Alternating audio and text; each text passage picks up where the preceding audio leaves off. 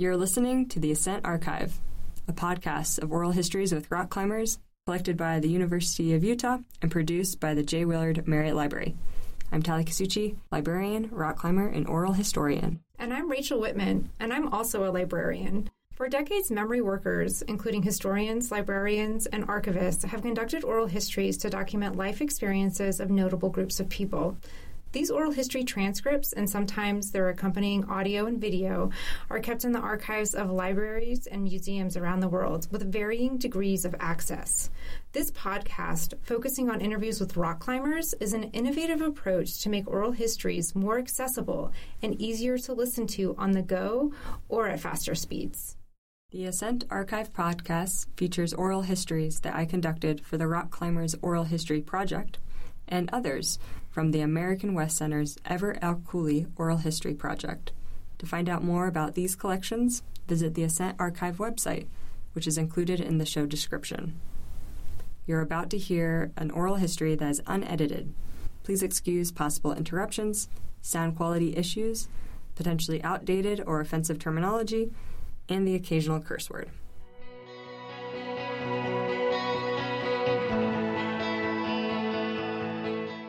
In this episode, you'll hear from Ted Wilson. Ted was interviewed by Matt Driscoll in 2011. Ted is best known for being mayor of Salt Lake City, a member of the Alpenbach Climbing Club, and involved in multiple rescues, including on the north face of the Grand Teton. Hope you enjoy. Okay, today is June 2nd, 2011. I'm Matt Driscoll speaking with Ted Wilson. And to begin with, Ted, could you tell me when and where you were born? I was born in Salt Lake City, Utah, at the old St. Mark's Hospital on Beck Street, which has been closed almost as long as I've been around. And I was born on May 18th, 1939, even before World War II. Just before it. And could you tell me a little bit about your family background, specifically how you learned to ski and when you began to start spending time in the mountains? Well, I grew up in a family that lived on 20th East, 27 South of Salt Lake City. My dad was an outdoorsman. He loved to fish. He had never skied. There was a farmer across the street from our house, and the farmer had, for some reason, built a hill that was just by plowing it up. It was maybe 15, 20 feet high. And my father thought it would be fun for us kids to slide down that on a pair of skis, so he bought us some skis at Christmas time. These were funny little short skis with a little wooden extra tip on the front and nothing to hold the foot but a strap that went over the front of the foot. And my brother and I would go over there. My father would carry us to the top and then launch us. And we loved that. We thought that was really cool. And so that's how I got my start. And your father and mother growing up, were they skiers? Neither were skiers. But my dad would often take us all the way to Brighton.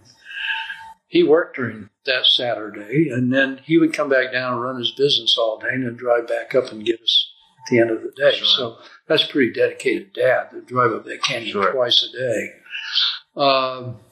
And we also went over skiing with my buddies in the neighborhood that had similar equipment and ski on the old country club golf course. There's a hill there that is now the freeway that was a pretty nice little hill, and we'd slide down that hill. The problem with it was at the bottom you could not turn left, you could only turn right. So we could turn right, but we couldn't turn left. Mm-hmm. And finally, a guy came over one day that we'd never met before. His name was Jan Peterson. He now owns Jan Mountain Sports up in Park City. Jan was about our age, and he could turn left. And so he was our idol for a while. And then Jan knew a guy named Kay Smith who ran the ski school at Brighton at the time, and we would pay Kay 50 cents to ride up with him on Saturday. We'd ski all day and then pay 50 cents to ride back with him. And so I started skiing at Brighton, I think, when I was about 6 or 7 years old. Could you tell me a little bit about what it was like up at Brighton at the time?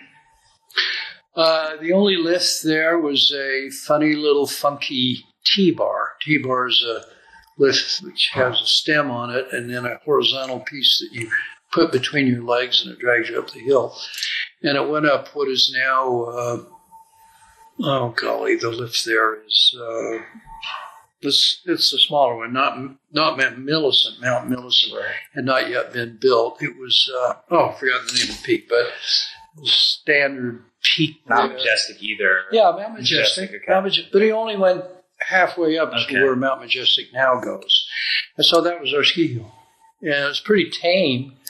But for us at that age, 6, 7 years old, it was a big hill. We had a great time. We built little jumps, and we had a fantastic time at Brighton. Later on, we started going to Alta, skied on the old Collins lift when I was 7 or 8, 9 years old. The Collins lift was a single chair lift and only went up to where the Angle station is now on the Collins lift.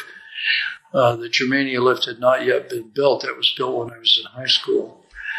And I did a lot of racing with a group up there. Started ski racing maybe when I was 10. Raced with Alan Engen and Jim Gaddis and some guys that became some very, very good skiers. Marv Melville became an Olympic skier. And by then I was way into skiing. Once I started racing, I was into it. And what was the traffic like up in the canyon? No, there was no traffic. The bigger danger was you'd run out of gas and nobody would come. Right, right. I'm sort of over exaggerating there, but it was it was very light, easy to park. Most of us parked right there by the Alda Lodge, and then walked down to the ski lift, and then took the rope tow up. That's been there ever since. I think the Alda Lodge was built in 1939, the same year I was born. And so we're the same age, we're both creaky and serviceable. Mm-hmm. And you mentioned a couple of folks that you ski raced with at Alta, Alan Engen and Jim Gaddis, amongst others. Who were some of your early influences as a young skier? People that kind of inspired you and pushed you? Oh, yeah. Well, Alf Engen was. I mean, he was a lovable man. Mm-hmm. He worried about us. He had Keith Lang, who, by the way, still teaches up there. Hmm. He was an adult when I was young. Keith was our racing coach. And we just had, they let us just have the run of the place. Keith Lang was a big, Junior Banus was a ski instructor there at the time, one of the great Utah skiers of all time. Al's brother Corey, I didn't see very much, but he came around occasionally. And I think internationally, the people that I thought were cool were racers like Karl Schranz from Austria. I could never hope to ski like those guys, but I could sure have fun trying to do it. And how did you hear about people like that on the international scene that were? Well, they had some great races at Alta in those days. They don't have races there anymore. But in those days, the Snow Cup was an international race. And Karl Schranz actually came and skied in it one year. All the best young American skiers like Buddy Werner skied there. Susie Harris-Ridding, who is a Utahn, but was almost made the Olympics, but they found out she was pregnant just for the games, and so she went home. They wouldn't let her ski in the Olympics, and she had a child she named Jinx. I foreran the Snow Cup one day when Buddy Werner was in it, and I got to the bottom, and I was going back up, and I saw two of the great old ski patrolmen, Harold Goodrow and Jim Shane, and they yelled to me to come down the hill. I didn't know why I went down, and they were gathering all the kids up. That's the day that Jill Kinmont, who became rather famous for this, went off course and hit a tree and became paralyzed. And they wanted us to help carry the toboggan down. They didn't want to ski the toboggan down. They thought it might damage her worse. And so we wound up walking it down Shush Gully and getting her in the ambulance. Sadly, she never regained she was paralyzed from the waist down. But I met her later in life. She was a beautiful woman. I said, "Hey, I helped carry you down the mountain." And she said, "Give me a hug." And I did. And do you remember much about that, carrying her down? Oh, yeah. What that experience was like? It was a big experience for me. I was only 10 or 12, and all the other kids would take a little shift, and we'd all walk down together, and we were being real careful with her. And it was a sobering day for me as a racer to see somebody get hurt that badly. But I kept racing right through high school. At what point did you start backcountry skiing? Then we used to just take our skis. We didn't have skins. We didn't have special bindings. And we would just go hike up. We skied the Baldy Chute. When I was maybe 15, by hiking all the way up Germania and then walking up the Germania Ridge to the top of Baldy and then skiing. That was considered to be a pièce de résistance. If you did that, you were one of the boys, a test piece. And we did that. Guys would say, you skied the chute? No, I haven't. You going to do it? Yeah, so you go do it. We had a great time doing stuff like that.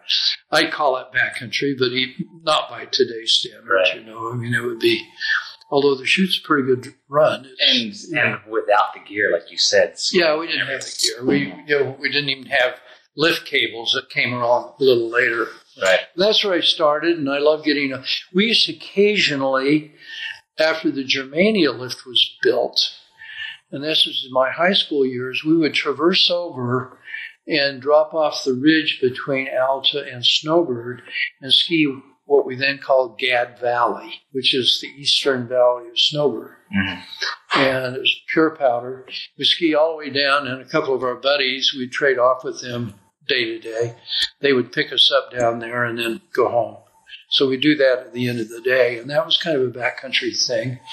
I didn't start using skins and, skis with skins on them and lift cables till I was probably in my first year of college. But then I started getting all over the Wasatch Range. Mm-hmm. So you saw the changes in technology within 10 years really changed what you guys could do. Yeah. Mm-hmm. The cable binding was a big boon, and it was very simple. The old cable would hold your leg or your foot all the way down because you had a little clip at the bottom that was way back. All you had to do was take the cables out of the back clip, and you could get about 2 or 3 inches of heel lift. And you'd take a skin. Now, the skins we had were Army surplus. They were made out of some kind of a plastic. They had very long hair on them. They tended to clump up, and particularly if the snow was a little warmer, they clumped up and they're really awful. Nothing like today's skins. But they worked, and we got around in the Wasatch, and we often traversed between Brighton and Alta or back and forth, or we went up onto Wolverine and skied. We skied, places where the lifts are now over in the basin below Devil's Castle. We skied just below Devil's Castle on the run, which now serviced by a lift. And so we got a lot of places and had absolute power. Of course, in those days, you got absolute power until noon on the ski lift. Now it's gone. Ski Patrol skis it out before you even get up there. Even in the backcountry, certain spots, right? See moguls in the backcountry. Right. Yeah. Right. And at that point, as you started to backcountry ski a bit, did exploration in the backcountry become really important to you? Yeah, it did, because there's always a sense of wonder, even though you could see what it was from down below. Be the first to go up there, to see it, to feel it, to ski it, was a big deal to us. And I think that's what led to my climbing initially, because climbing is the game of what's around the corner. We all have that impulse when we're out hiking or something. We don't like to stop when there's a bend in the trail. We want to go see what's around there. And so that impulse to explore the unknown, even though it's mostly known by most people, is really powerful. And I think all of us were sort of struck by that when we were young. Mm-hmm. And we were lucky because my generation did have some real exploring to do. Right. Now it's harder for young people because it's not quite so unknown to them. Right. Since you brought up climbing. Let's talk about climbing for a couple minutes. And I guess to begin with, what was the first time you encountered climbing? Not necessarily even climbing anything, but knowing about somebody climbing something and saying, oh, I kind of want to do that. Two books affected me very deeply. One was by Sir John Hunt called The Conquest of Everest, which was, I think, published in 1954, right after the successful first climb of Everest by the British expedition, which was led by John Hunt, who was a British logistician. He understood how to move weight high. And the pyramid that it takes, it probably take 400 pounds down at base camp to get 1 pound to the top. And he would build a pyramid out of that, get that many people on the mountain and move everything up. Much different than now where people run up and down it like Reinhold Messner in 2 days, who does it in a totally different way. But that's all we had in those days. That book was very inspiring to me. The other book I checked out of the library because I'd read The Conquest of Everest, was a book called Starlight and Storm by a French climber named Gaston Rebufat, Rebuffat, who incidentally, when I was much older, stayed at my home here in Salt Lake after I'd met him in Chamonix, France. He called and needed a place to stay. He had serious lung cancer. He had never smoked in his life. And one of the best experts in the country was right here at the University of Utah Hospital. He came and stayed with me for a week and a half when he had treatment. So it was like having my idol come, But those two books, both the Hunt book, sort of a technical book, the Rebufat book, a very inspiring book, really turned me on. And but that was not my first climb. My first climb, do you want me to go into that? Yeah. Well, I was working up in Mammoth. I just barely graduated from high school, took a job as a busboy in the Mammoth cafeteria in Yellowstone National Park. And we shared a dorm with some kind of old coots who were kind of old alcoholics, I think. They just sort of worked their way around wherever they wanted to go by working in kitchens and stuff. And these were like dishwashers. But they were good guys. And we sat out on the porch one day of our dorm, and they pointed to this awful peak across the Gardner River called Mount Evert, E-V-E-R, not to be confused with Everest. E-V-E-R-T. It was named after a guy who was a pioneer of that country. And they said, no man could climb that face over there. And I said to him, want to bet? I never climbed, but he said, I got $20. No man can climb that face over there. Well, my buddy and I, Glenn, what was my buddy's name? Glenn, forgotten his name over the years. Glenn and I said, we can climb that face. So the next day, we drove down to the Gardner River. We waded the river, which was horrendous, but we got across. We had old combat boots on that we'd gotten because we were involved in the National Guard at an early age, to stay out of the draft.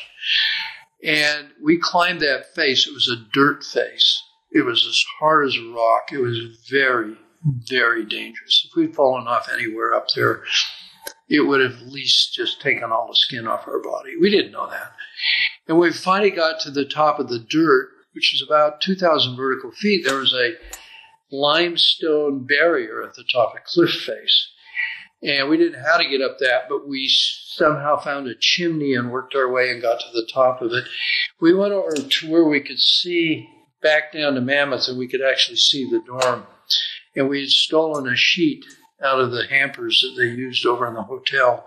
And we hung that sheet over the top because we knew with a pair of binoculars you could probably see it. And then we backtracked, and how we ever got down there without just killing ourselves was amazing. And we came back, crossed the river, went back, and went to the dorm, and we couldn't wait to get these two old guys out. We got them out there. We wrestled up some binoculars, and we said, take a look up there. You can see our sheet. And I looked, and I could see it, and Glenn could see it, And this old codger went, I don't see no sheet up there. Do you, Bill? We never got him $20. But they... I've always laughed about that because those two old coots turned me on to climbing. Right. For me, that was worth more than $20. A lot more. And there was something about that day. First of all, I realized what I'd done was crazy. So that was very good for my sense of how do I learn this sport in a way that I can stay alive. And number two, just the adrenaline of that day, just being up there, just doing what we did, kind of beyond the odds, was just amazing to me. I wanted more of that. I became a climbing adrenaline junkie right on the spot. Mm-hmm. And you mentioned a couple of books that had kind of been inspiring to you. Did you, at that point or shortly thereafter, come across figures that could either mentor you or kind of push you? Yes, I did. The first people I ran into, because the next summer, instead of going back to Mammoth, let me just kind of connect it. I was driving home from Mammoth that summer after I'd done that peak. By the way, the next weekend I climbed Mount Electric, the highest peak in the Gallatin Range, which is in the park, and the highest peak in the park, just on my own. And there was some scrambling near the top that I went back years later and found out was reasonably serious. So I was getting the real move. And again, without a piece of gear. Yeah, just my shoes and me and a little backpack. I called my mother and I said, Mom, I just did something a little crazy. I climbed this peak and didn't get the $20 I deserved. She said, well, teach you to make a bet with a couple of old guys like that. I said, but I just found out I love climbing. She said, don't you dare do it without learning to climb. So I'd actually driven down one weekend that summer, and I'd gone into the Exum Mountain Guys in the Tetons, and Glenn Exum was in there, and I said, Mr. Exum, I want to take a climbing lesson. He said, well, I'm sorry, this is mid-July. I mean, they're so busy. They have 50 guys working for them now. There's nobody there. He said, I'm sorry, son, but I don't have any guys out today. We just don't have any business. You're the only business I've got, and I can't afford to send a guy just unless you could pay a private price. And I said, what is that, Mr. Exum? He said, $20. And I said, oh, I could never do that. I think a beginning lesson was only $5. Well, I was feeling disappointed, and he was such a nice guy. He was trying to figure out a way to deal with me. And in walked Willie Unseld. Willie later was the first man to climb the West Ridge on Mount Everest. And he said to Willie, he said, Willie, what are you doing? He says, oh, I don't know. He says, not much. And he says, could you take this young man over for a couple hours for $5? Okay. So Willie and I went across the lake. We could ride the boat. And we went to their practice area near Hidden Falls. And I had the day of my life. I did not know then Willie Unseld's stature as a mountaineer, but the guy just turned me on, So now when I'm driving home later that summer, I stopped in the Tetons and I looked up and I looked up onto Mount Owen and I looked at those snowfields and I said to myself, wow, that could be me up there. It had kind of a blue hum to it in my imagination, kind of I wanted up there. And so the next summer I went up and went to work in the Tetons and climbed every weekend. And I ran into a group of guys from Olympus High School, guys like Kurt Hawkins, Dick Wallen, Bob Stout, and these guys were... Do you remember what summer this was? This would have been the summer of 1960. And did you know these guys? Never met them, but they were working there at Calder Bay where I worked. And we started climbing together, and we climbed together all summer, and we climbed every day off, We did the Grand by getting off at 5 in the afternoon, running up the trail, camping at Pesalt's Caves at 7:30, run up to the Lower Saddle, go up the Grand, come back down, and be to work early the next morning. I mean, we were full of energy. And I did the Exum Ridge that summer. I did the Pesalt Ridge that summer. Now I was into climbing. I knew how to put a rope on. I knew how to put in gear. Pitons in those days. Right. So that's how I got initiated in the Tetons. And Tetons really was my first inspiration. I really started climbing here after I started in the Tetons. Right. And could you talk a little bit about the community that you already started to mention a few of the names, folks from Olympus High that gathered up there, but were these the days of the Jenny Lake climbing camp? Or is this... Exactly. Over in an old CCC camp from the Depression days, Civilian Conservation Corps. It was an old camp over there, and a bunch of grimy climbers from all over the country would come there every summer. We had the tough guys from New York. We had Yvon Chouinard was there, who later became famous as a climber and as a businessman. We had Ken Weeks, his climbing buddy. We had Mort Hempel from Yosemite, a lot of the big names from Yosemite. Royal Robbins didn't stay there very long, but Royal came in. And I started I started cross-connecting, going climbing with these guys. Now he's climbing with the best climbers in the country. I wasn't quite at their standard, but the fact they let me go out with them said something. Right. So, and they started talking about climbing granite. And I said, we got great granite in Utah, but it's impossible to climb. It's too smooth. And they said, I can climb that. Just get some gear and go out there. So Yvon gave me a few chrome molybdenum pitons that he had picked up from John Salathé. And I brought him back, and we started climbing on the granite. And that led to the first route I think ever done in the canyon in 1960 with a couple of Yvon Chouinard's pitons, his forged lost arrows. And I went out there with Bob Stout, and I think we did the first route ever to be done on the Salt Lake Granite. In Little Cottonwood? In Little Cottonwood, yeah. And we found out you could climb the granite. And the word was out in the Alpenbach Club, which was this Olympus High group, really ganged up on the Salt Lake Granite.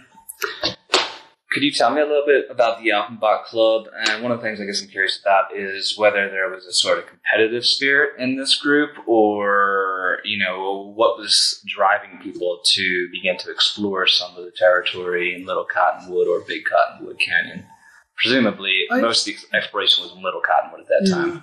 I wouldn't call it competitive. It was sort of good guy competitive, maybe. We climbed with each other. We climbed as various groups. We didn't seek maybe to show off, or if somebody came back and said they had just gone up and done a new 5.7, we wanted to go do it, see if we could do it too. Or somebody came back and said, we think that's 5.9. Yeah, we want to go do it. There's a little competitiveness, but we were all deeply good friends. We all also climbed in the Tetons. We also came over and climbed on the quartz side in Little Cottonwood. So it was an amazing organization. And into that group came an older guy, maybe 20 years older than us, named Rich Ream. And he was in his 40s. We were in our late teens or early 20s. And Rich brought a certain sobriety to the crowd, even though he was the first guy to give us beer. He brought us a sense of, you got to be safe, guys. Don't screw around with this sport. This is a one-fall sport. He taught us really a lot about safety, belaying, putting in pitons, being careful on rappel. Really, Rich's leadership was fundamental to our successes out there. Were there other mentor-like figures? You mentioned previously Harold Goodrow up at Alta for skiing. Was he a figure at all that played a mentorship kind of position, or likewise was Royal Robbins? Did he play a role like that? Yeah, I think Chouinard played that role with me in the Tetons, talking me into trying out the granite here. And Yvon was so good, a little guy, but he was like a spider. Harold was a great idol of mine, Harold Goodrow. Harold, it was funny because I called Harold and said, man, you got to go out on this granite with us. Harold was 25 years older than I was. He was kind of the old dean of the Wasatch. And at the time, probably the best climber in the Wasatch. I said, Harold, you got to come over with me. And he says, oh, you're a damn rock engineer. Well, I'm not going to go climb on that granite. The quartzite's too good. It's got holes on it. I'd come over and climb quartzite. And I did. So he was a great inspiration. And then in 1964, I was tending Rich's house for the summer. He was up running the Signal Mountain Lodge in the Tetons. And I got a call from one Royal Robbins, who I'd never met. Royal was in town. Of course, the tradition among climbers is you go crash at other people's houses. And he wanted to crash, and he had his lovely wife Liz with him. And I brought him over, and they stayed with Kathy and me. And he said, "You want to do a climb?" And I said, "I got an eye on a line out in Little Cottonwood I think you'll really love." And we went out and did what was now known as the Robbins Direct. It turned out the rock wasn't as good as we hoped it would be, but there's a couple of classic pitches on it. And maybe the second or maybe the first 510 in Utah we did that day. Royal led it. I followed it. Harold had done... Stop. Okay, so you were talking about the Robbins Direct route. Yeah, Royal and I climbed the route together, and I never climbed with Royal Robbins. He was maybe the best climber in America at the time. Some may debate that, but Leighton Core was very good also. But Royal, we went up and did this route together and did a pitch called the Double Cracks, which were very thin. And you didn't get much handhold on it, and there are no footholds. It was all friction for your feet. And when we got over when we did it, I said to Royal, "What do you think that is rated?" And he says, "I think it's 5.9. Well, 5.9 was the highest standard then. We hadn't yet gone to 5.10. That didn't come until Chuck Pratt climbed the Crack of Doom in Yosemite. And I said, "Yeah, solid 5.9. I agreed. And then we did another pitch up on the face of the thumb itself, kind of a jam crack route that we also call 5.9, which was upgraded later to 5.10. But Harold Goodrow had done a climb called Goodrow's Wall, which is in the Storm Mountain area. It's a solid 10C. And I think Harold had done that long before us. So we didn't do the first 5.10 in Utah, but that day we did some solid 5.10. And by then I was a pretty good climber. You know, I knew that I could climb at a standard that Royal Robbins would climb it. Not as good as Royal, but I was pretty good. And so that was huge for me, you know, to find out that I was maybe there with the big boys. Right. And to what do you attribute your development over the course of just the year? To love the sport. Yeah. I never thought much about technique or anything. I just went climbing. You know, you learn the technique. It's self-instructed. Now you can go to a good climbing instructor and pick up some points. Nobody then did that sort of thing. Nobody was a climbing teacher, instructor, or guide. There were some guides up in the Tetons, but, you know, they just took you up the big mountains. They didn't really teach you how to climb very much. Sure. So it was all self-done. That's how we all learned in those days. And obviously at this point you're climbing traditional. This is all traditional climbing, and you're replacing your own gear.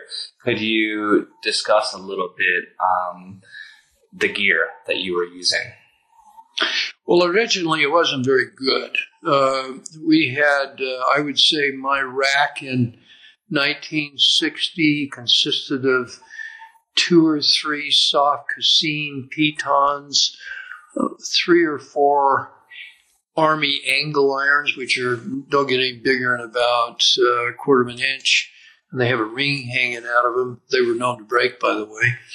And that was about it. And we maybe had on the rack 7 or 8 Stubai carabiners, very heavy Austrian maids with a gate on them as sharp as a razor. If you got your finger in that gate, they just mess your finger up. And then we had a few slings we tied, and that was it. And so the sport was one of runouts. You put in a piece, you try to make it solid, and then you were 30 feet. That's a 60-foot fall to the next placement. So we never fell. Falling was not part of the sport. You did not fall. And so we all climbed very cautiously. We did fall. And when we did, it was like a horror story.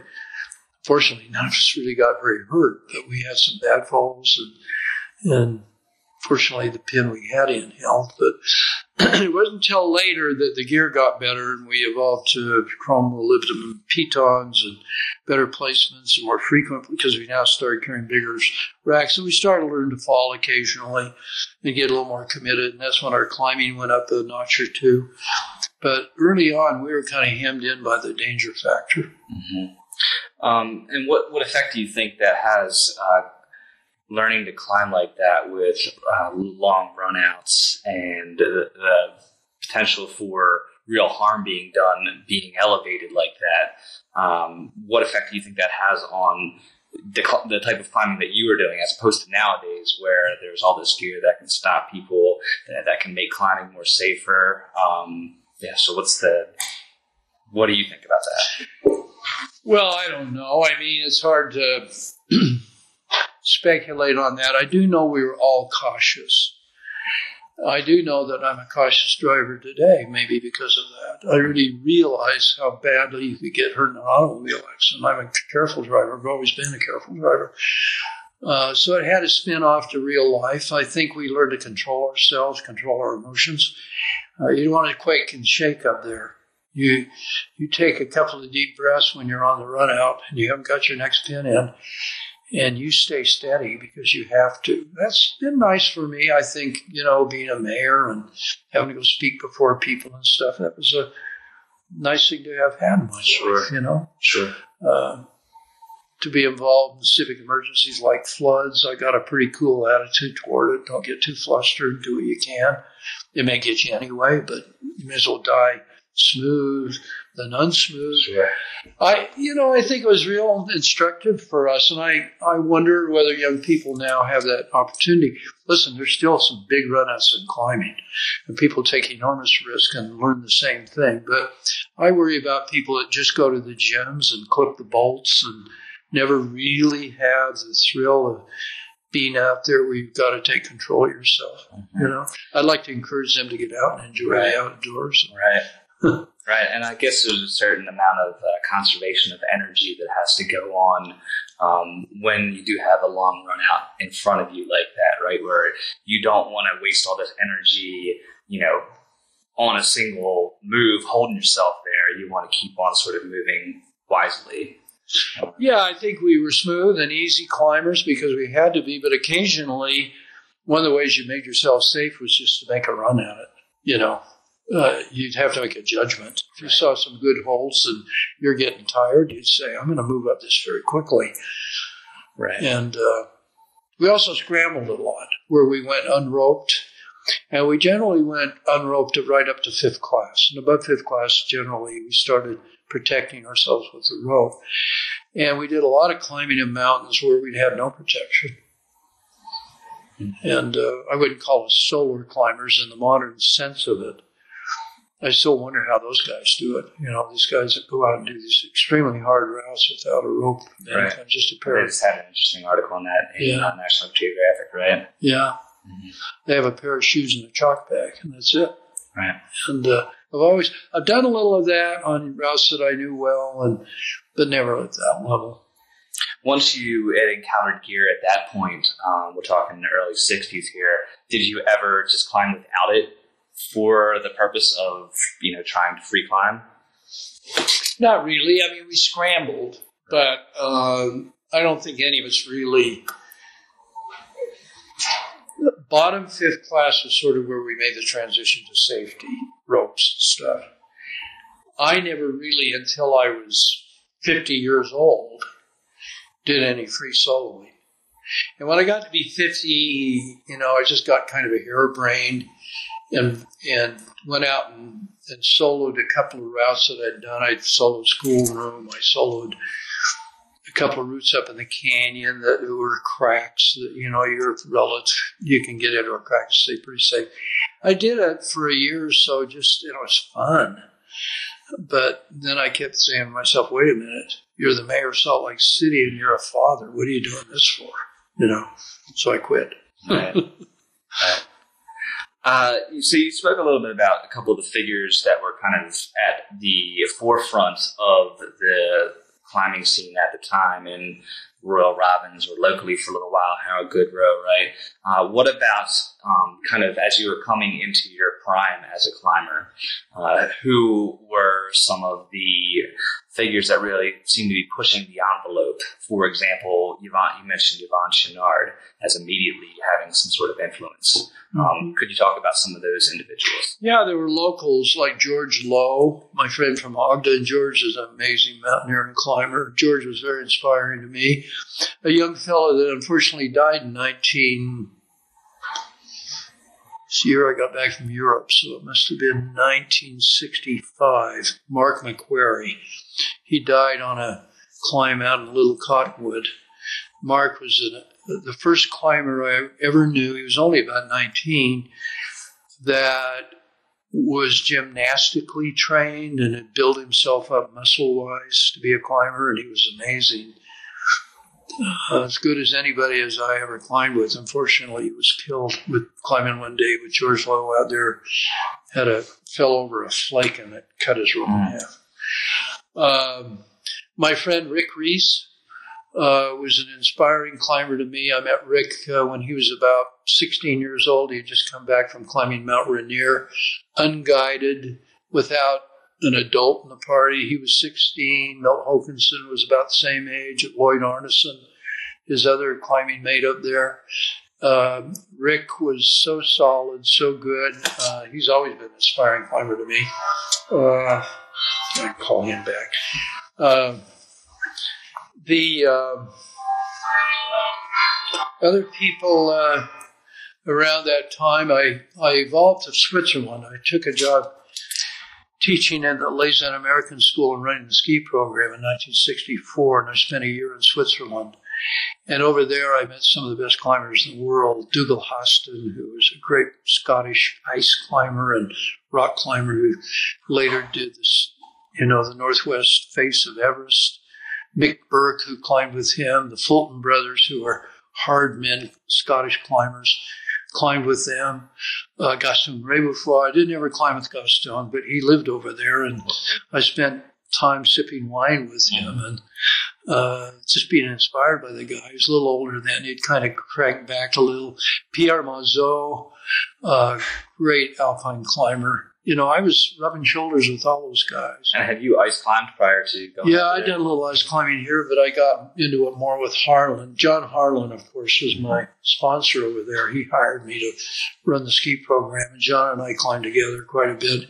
John wound up falling off the Eiger and doing the Directissima in 1966, and I would have been on that climb had my wife not turned up pregnant, and she kind of gave me the ultimatum: either we go home and have this child, or you get to stay here all alone and be a climbing hero. I said, I'll go home with you, honey. I was such a nice guy, wasn't I? I could have, it was a juncture in my life, though, because there was an attractiveness. Harlan said, you're good enough, Ted. We can get you sponsored over here. You're going to have to do some big routes with me. I'd like you to do the Eiger with me. And I had to go back to John and say, I'm not going to do the Eiger. He was kind of mad at me. But he said, find me somebody who can climb quickly on direct aid, which is hanging on the gear. And I was fast at direct aid. And I said, I know the fastest guy in the world. Let's try to get him. I called Leighton Core in Colorado, and Leighton came over, took my place on that expedition. So I had that turning point in my life. I came back, became a school teacher, and settled in. Mm-hmm. Yeah. And then it was more weekend stuff, going to Teton, being a ranger, right, doing all that stuff. Right. Well, maybe I'll ask you one more question just to sort of finish off this portion up through the late 60s, and that being, what was the climbing community like in Europe as opposed to American in terms of its influence on you as a climber?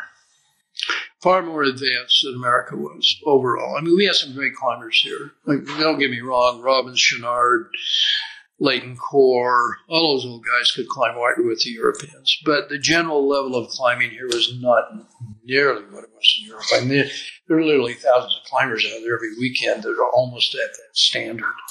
But I was very lucky to meet the artists of climbing, the Walter Bonattis, the Pierre Mazots, the John Harlans, Alec Fultons.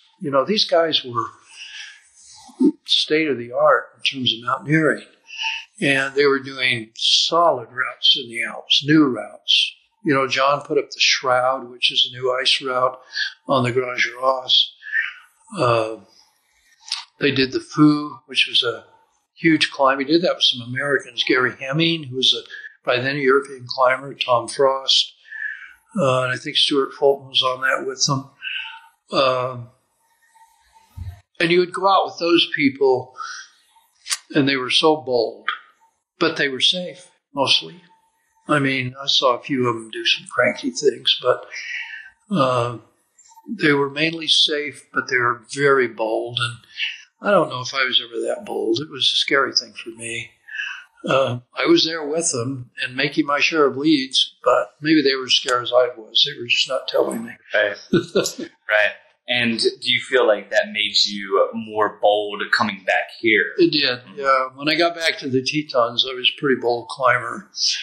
I wouldn't say higher than my ranger mates, but maybe in some ways I was. You know, I'd kind of learned the European approach. And I know I went out with Rick one day, and we were going to climb the Black Ice Couloir, and I got sick.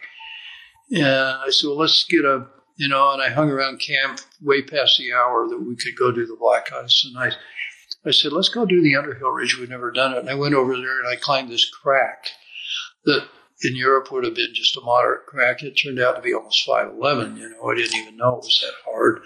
And Rick says, my God, man, have you been climbing like that in Europe? And I said, yeah, you pantywaist. Can you catch up with me? I rubbed it in. So it was a great feeling to have rubbed the shoulders of these great European climbers at the time. And the difference between the Alps and the American mountains is quite huge. It's not that they're that much higher. It's just that they're vast. There's so many great routes. I climbed with a Colorado guy named Bob Boucher. Bob was a great climber, and he and I did a whole bunch of routes in the Dolomites. Some old Buell 6 routes like the Palestra de Rosa on the Tofana. We did the direct route on the what are these names escaping me? You should have got me a few years ago and I could remember things. On the Marmolada, big face, almost 4,000 feet of climbing, and a lot of it vertical. It doesn't lay back; it's up. Right. And so we did some really fine routes together and over there when the weather was bad in the Alps. And so I really came back from the Alps sort of, But let me tell you, I was just as intimidated in the Tetons as I always was. The Tetons are pretty darn formidable themselves, And a lot of the climbs out on the granite. I remember I came back and thought I was so hot, and I went out and thought I'd try the direct start on Tarzan, and I couldn't even get off the ground. So some days you're not on. Right. Absolutely. All right, well, let's stop there for today. Okay. We'll kind of pick up next time with where we leave off here. So that's fine. Covered a lot of ground. So.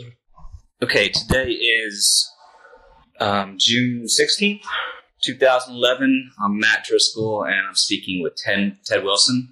And Ted, last time we spoke about some of the Alpenbach days and, some of the equipment that you guys were using back then and some of your early climbing experiences. And today I thought we'd start talking about when you began to work in the Tetons on the rescue team up there. So could you tell me a little bit about that?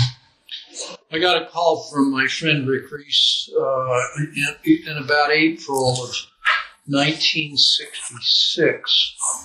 I was just back from a year in Europe and spent about a half a year teaching at Skyline High School and so on.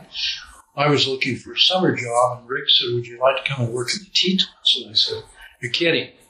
He said, no. I've talked to Doug McLaren. They need another guy on the rescue squad. So I talked to Doug, and Doug invited me to come up. And Doug was? Doug was the South District Ranger for Grand Teton National Park, and that's there are 2 districts in Teton, north and south, and that's administrator has responsibility for mountain rescue and is over the mountain rescue team, not directly as another guy under him, named Dunbar Susong, who was the immediate supervisor. He was called the South Subdistrict Ranger. And so I talked to Doug, and he said, come up, I'd like to meet you before I give you a final deal. And I went up, and Doug interviewed me and said, you're on, man. Mm-hmm. So, and was Rick working up there at this point? Rick was there. Mm-hmm. Ralph Tingey was there. Bob Irvine was there. And Pete Sinclair was there. And they needed me.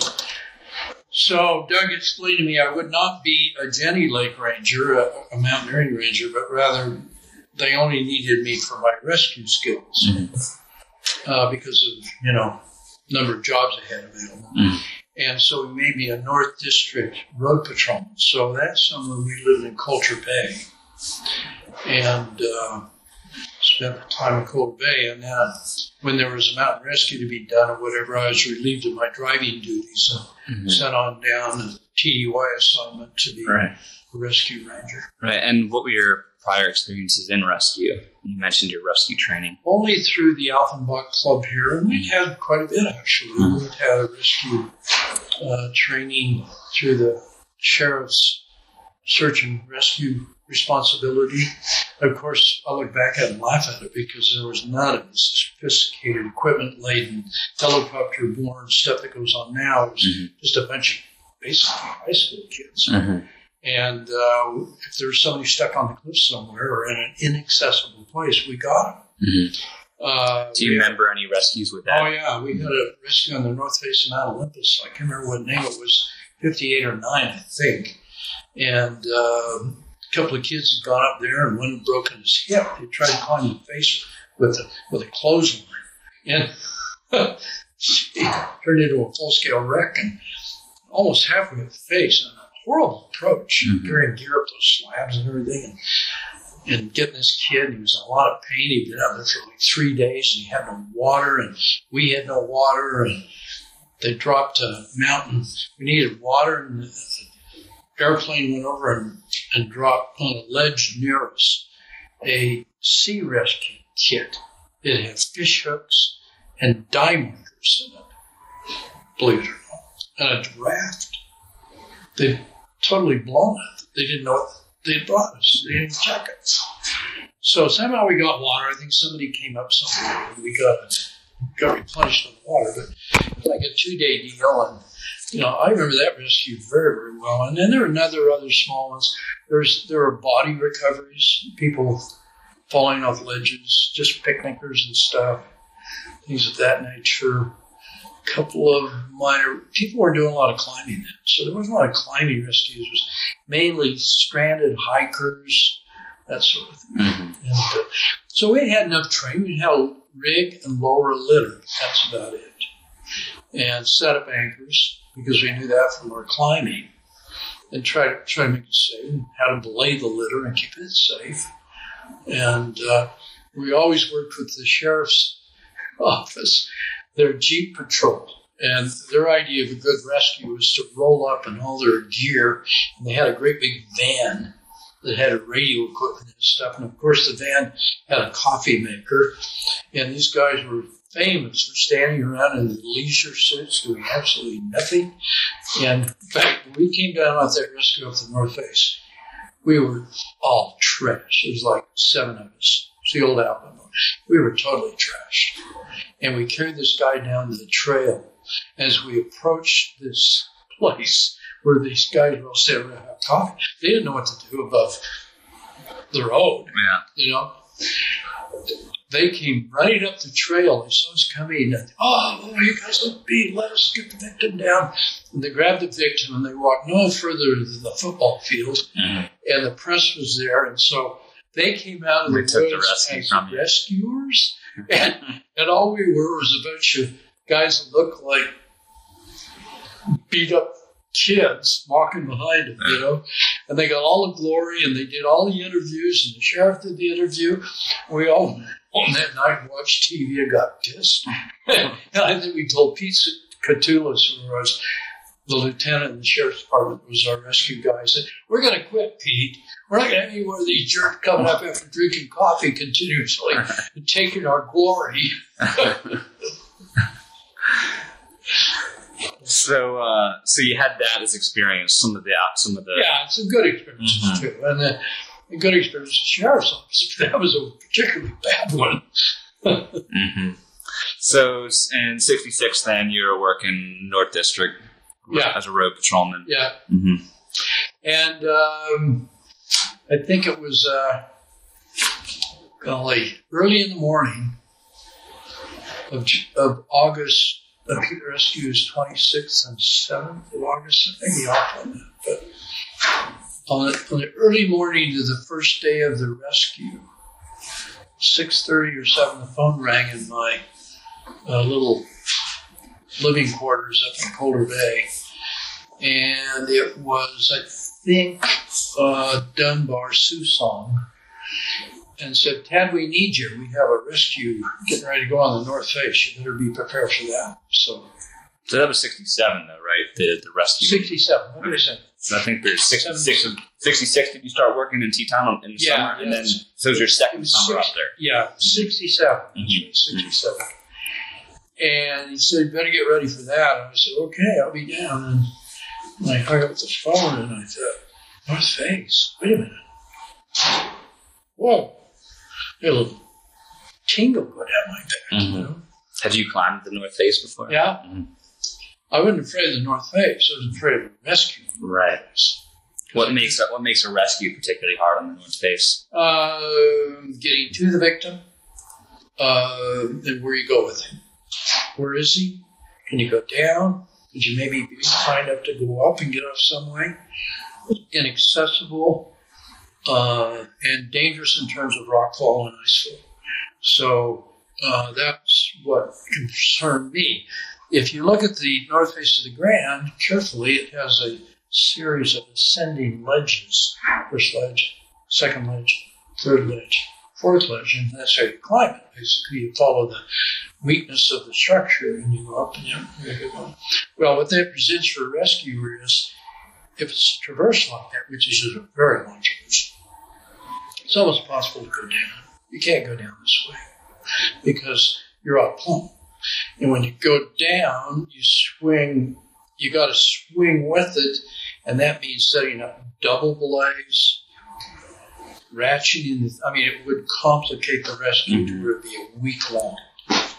And, it's very hard. There are a lot of guys that could climb the North Face then, not even a lot of guys that would be able to kind of porter stuff out to us as needed. Maybe, but that's another complication. We've got a guy near death because of his loss of blood and the shock he's going in. We had to get that guy off in a hurry. So all of a sudden, since you can't go this way, where are you going to go? Well, you go from the second ledge all the way down to the grandstand.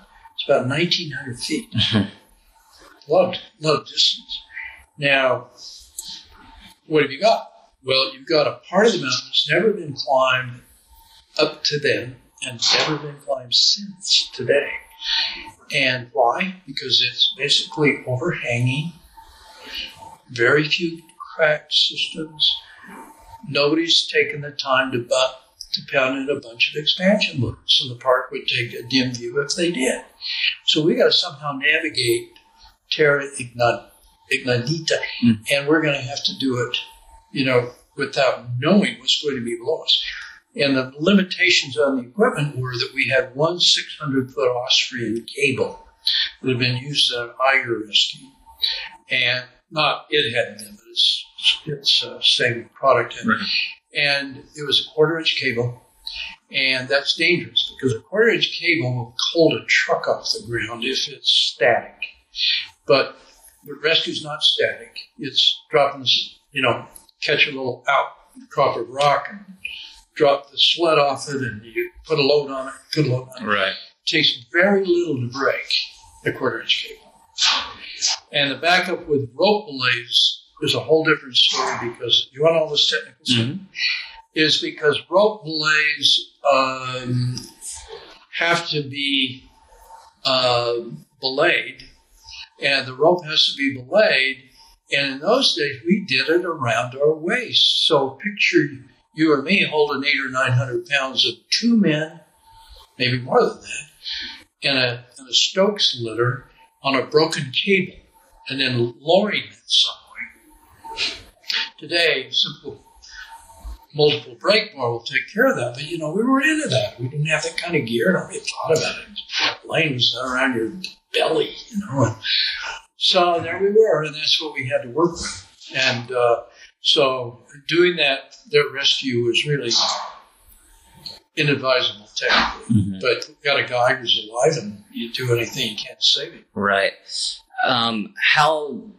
Who discovered that people were up there that needed to be rescued, and how did they discover that? Ralph Tingey was at home at Jenny Lake in his cabin, and about 2 a.m, there was a knock at his cabin door, and a couple of climbers were standing there, and they said, "Ranger, we were just up on Mount Olin, just below the North Face, and heard somebody yelling for help." So Ralph immediately drove down to the glacier overlook, which is just south of him, south of Jenny Lake, and took a pair of binoculars and a spotting scope and looked up onto the face, and he saw an SOS signal from the face. And it was a young woman that was with the guy that was injured who were using their light to signal. And Ralph signaled back with the truck, which I'm sure she saw. Mm-hmm. And, then we had to wait for dawn to figure out what we were going to do, and we scrambled, and I ran down to Jenny Lake, and by the time I got there, Pete Sinclair was there, and the rest of the team was there, and we were getting our gear together, making sure we had all the equipment we needed, and while we're packing gear, it was like a strategy meeting. We were talking about what we're going to do. And Pete, at that point, had become brilliant. He was drunk on a skunk at 4 a.m. He did a birth. Have you ever read the story, by the way? I've read it. I've read a few articles about it. Anyway, there's a great article that Pete wrote or a chapter that he wrote. We Aspired. Have you ever read that book? No. It's kind of a cult classic. Mm-hmm. He wrote a brilliant chapter in there on him being drunk at 4 a.m. on a birthday party on the Snake River and coming home and being quickly sobered by the news he had a North Face rescue to put together. And Pete was by that time pretty organized, and Pete was a very smart guy, and he was our leader, and we were all pretty smart guys too, and we stood around and said, well, he said, Rick and I will go up on the first, we'll go up and do a reconnaissance. We'll go up and buzz the face and see what the situation is, find out exactly where they are, and we'll be back. And then after that, is that what we did? Did they come down or did they get dropped off? I think they may have. Yeah, they got dropped off. And assuming they're in a place we can move them from reasonably, we'll try to take them up or around the corner. On the second ledge runs all the way around the mountain. Mm-hmm. And it's pretty commodious. I mean, it has some spots, but it's pretty commodious. And so if we think we can get to him via climbing up from the lower saddle, all the way up the Owen Spalding route to the upper saddle, and then up to the Owen Spalding route, and going across the second ledge to the edge of the North Face, down the second ledge on the North Face to where the victim is. And that was the original. He said, unless you heard, we didn't have much radio. We had like 2 radios in the entire group. We said, unless something breaks, we'll tell you, but in the meantime, assume that's our plan. Well, Rick and he were dropped off, and they started up toward the victim. They next took myself and Mike Aramarth, I think. Mike and I rode up. Yeah, Mike Aramarth and I rode up, and we were carrying some of the heavy gear. I had that big cable that weighed about 50 pounds. And we all had big loads. And we climbed the Owen Spalding route, but it's easier for us. We don't need a rope on it. And walked around the second ledge. And at the same time this happened, fortuitously, when the accident happened the day before, Bob Irvine and Lee Ortenberg. Lee Ortenberg is the guy that wrote the guidebook to the Teton. Brilliant mountaineer, great guy. They were on the summit and they heard the calls for help. So they knew a rescue was about to unfold. So they went down to the second ledge during the day and set up ropes where it might be tricky. And so all we had to do is use a little handrail to first second walk along it. Mm-hmm. And so they had already prepared the route ahead of even Pete and Rick. And so now 4 of them were down the victim, and then Mike and I came along. And then Tingy came, and then the others came along, and we were basically in shape for rescue. Mm-hmm. By 4 that afternoon, I think most of us were down to the victim. And in a short period of time, we did the first aid work and got the girl off the mountain. What kind of state was he in? 3 protruding bones in his lower leg, extensive loss of blood. What was his mood? He was conscious? He was kind of just off. Mm-hmm. He didn't even welcome us. He just kind of looked at us. And, well, it was good to see you guys. Yeah, it's like hell. You know, and we had no drugs. They did not allow us to dispense drugs. If you ever see somebody die, worry about somebody getting a phony high, you know, or that the rescuers would take. So that was the rule of the law. Well, anyway, so at that point, now I'm getting to describe the whole rescue. Yeah, absolutely. And I'm curious about how she was doing. Oh, she was just fine. And what's her name? Her name was Lori Huff. Lori Huff. H-O-U-G-H. And Lori was in great shape. I mean, well, she'd had a bad night, but she was physically fine. Mm-hmm. And she'd done what she could to make him comfortable, and she given him all her water and all her food and taken care of him. So then I think Rick and Pete took her on rope and climbed back up to the upper saddle, where the backup team met her and took her down, and they flew her off that night.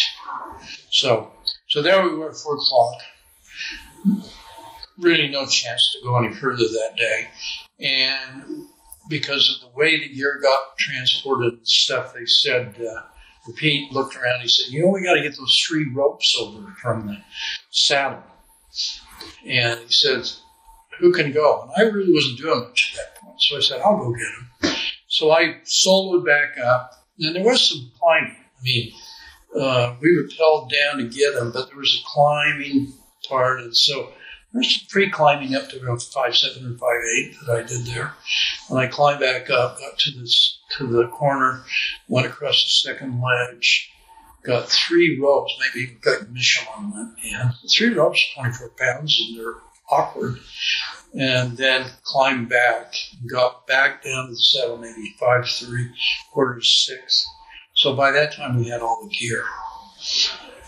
And then Rick and Pete had already gone back with the girls, so they stayed that night with Ralph Tingy and the backup team on the upper saddle.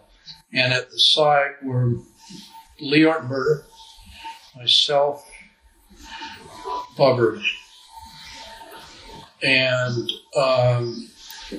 Bob and Rick were just hammered. They'd been climbing the west face of the Axum Ridge the day before. Pretty good climb, and they were just tired, beat up. So get some sleep, guys. So they bivouacked in, and we didn't have a real bivouac here. And we did have down jackets, most of us. And I had a good old pair of French knickers I bought in Chamonix, and wool knickers, real warm. Nice. So I decided to be his nursemaid because he couldn't sleep and he was in terrible pain. He had no drugs. And what was the victim's name, by the way? His name was Gaylord. I don't have his mental place. Mm-hmm.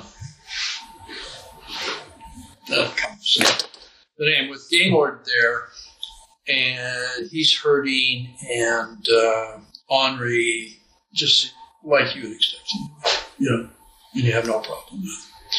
And I tried to keep him occupied because he wasn't sleeping, and so I just tried to keep his mind off the pain. started talking about climbing in Europe because he'd spent several years in Europe climbing. And I had just come back from a full year of really pretty intense climbing in Europe. And we'd done a couple of the same routes. And I'd done some that he hadn't, and he'd done some that I hadn't. And so we shared information and talked about the characters that we climbed with in Europe and all of that. And actually, I felt like a pretty friendly. I mean, we were just kind of, Gaylord Campbell, pardon me. That's etched in my brain. But that's 72 years old coming out there. So the night went on. About 4 or 5 in the morning, I had drifted off. Things had got quiet. Gaylord had simmered down. I think even he drifted a little, probably hallucinating at that point.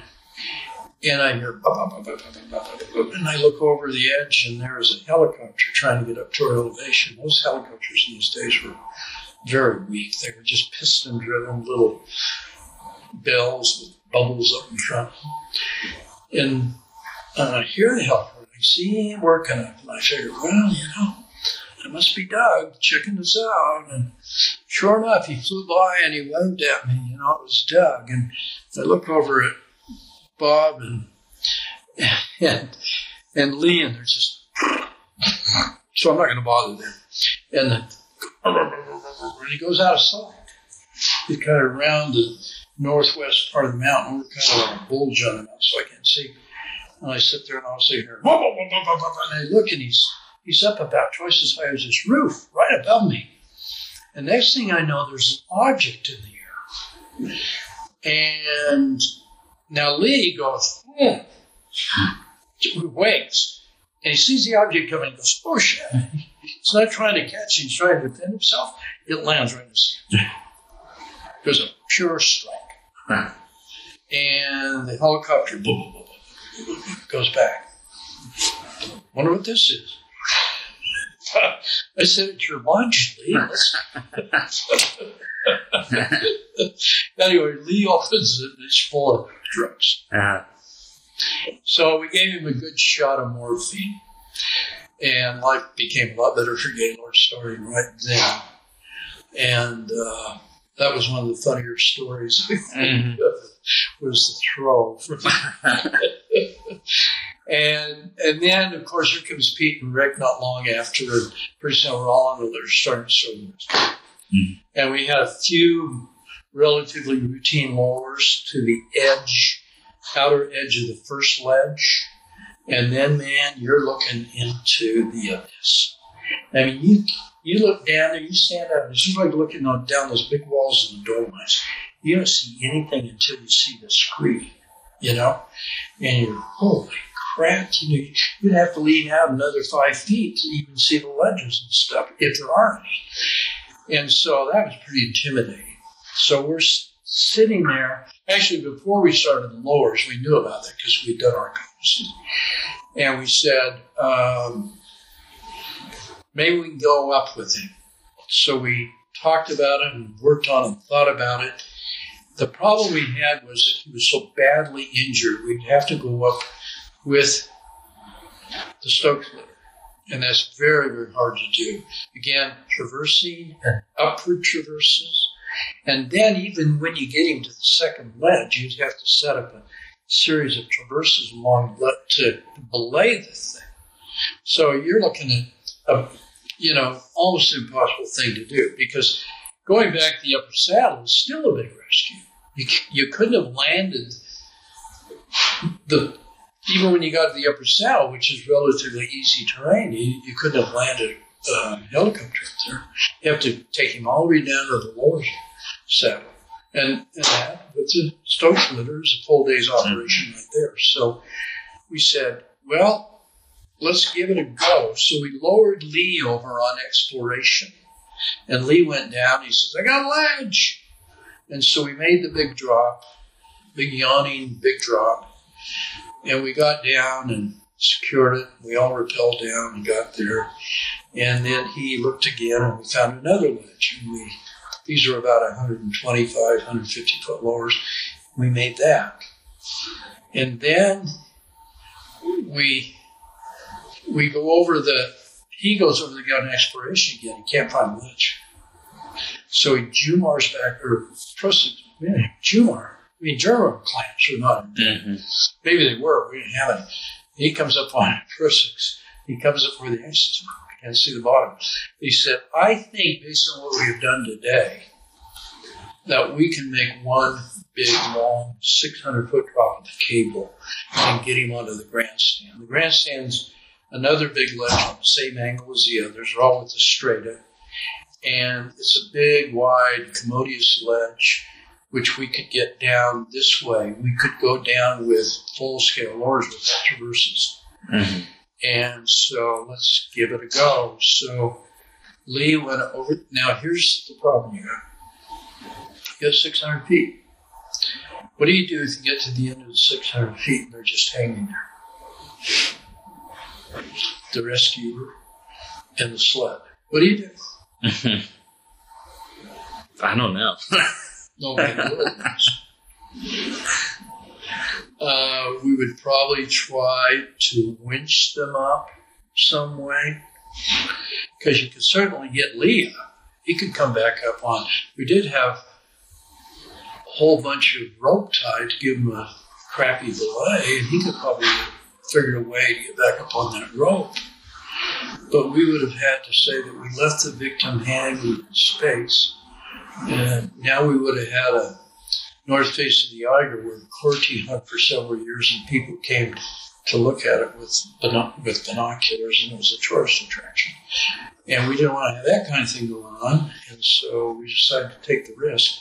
Before we took the risk, a very interesting thing got done. We had two incredible mathematicians in our organization. Bob Irvine, Lee Ortenberg. Mm-hmm. Lee Ortenberg was a professional math guy for Sylvania in what was then in Palo Alto, which was the beginnings of Silicon Valley. So he's a high-powered guy, and Irvine's a top professor at Weber State in math. So they start talking about the value of dropping rocks and timing them. And so, you take a rock this big and you drop it and you listen, and you got your watch going. We didn't have a good stopwatch. We had sweep second hands, and you hear click, and you hear the rock noise, and you're hoping it's not just bouncing off a ledge. And you look at your watch, and you get so many seconds. And now to get an absolutely accurate reading, you have to know all the error coefficients, and you'd have to know the exact size of the rock, because error changes anything that drops. The rock drops pretty fast, But anyway, so they're arguing over these formulas. And sitting there, hell, is this the time to have a damned academic debate? Can't they do this at the next National Association of Academic Professors? But then I say to myself, this is the only thing we got going for us. I don't know anything about this drop. Otherwise, we're all going back. And we'll talk about a hell of a story to have in a math lecture later on in life, too, right? So they're arguing over the math, and they're arguing even over the amount of time it clicks body on the clock. But they finally agreed on the time, and they finally worked together and got a formula. And they ran it. And they said, we think we're close to 600 and maybe a little shy of it, so we think it's a go. And after all, guys, going back up is about a 4-day proposition. And we said, okay, let's go for it. So I think Pete agreed to take the lower. And he had it was very dramatic. He had a radio. We had a radio on top. And now, we didn't know at this time, the entire park is listening to the radio. And they found this to be a very dramatic thing in their lives, and their husbands are up there and everything. And the park superintendent says, we're making this drop, As you know, and Pete said, "Well, we got by the first band here. Oh, there's a ledge we could have used, but hell, I didn't know it was here, so let's keep going." And all of a sudden we hear, and the park had cleared this channel just for us because we only had 2 channels in the park, and they cleared it just for us. And all of a sudden we hear, E4, this is E7. Well, they're like North District maintenance guys. Have you got a number 9 lock washer over there? I got this thing I got to seal up, and I haven't got one. And thought I'd run over and get it so I can go home tonight. And before we could even say a word, the other guy comes back and says, "Well, let me look, Bill." And you can hear him rumbling in his box, and we're going nuts. And finally, there's a little gap in the conversation. And the park superintendent comes on and says, "E4 and E5, this is S1. Get off the goddamn chance." There's a rescue going on. Jack Anderson, a great superintendent. He's the guy that used to the Yellowstone Grizzly. Mm-hmm. Jack just chewed their butts out, and that was it. We didn't have any more influence. And so all of a sudden we heard, "We're down." But he'd come 20 feet short. That's a lot of distance. Mm-hmm. But he was able to pendulum now with that thing over and park it.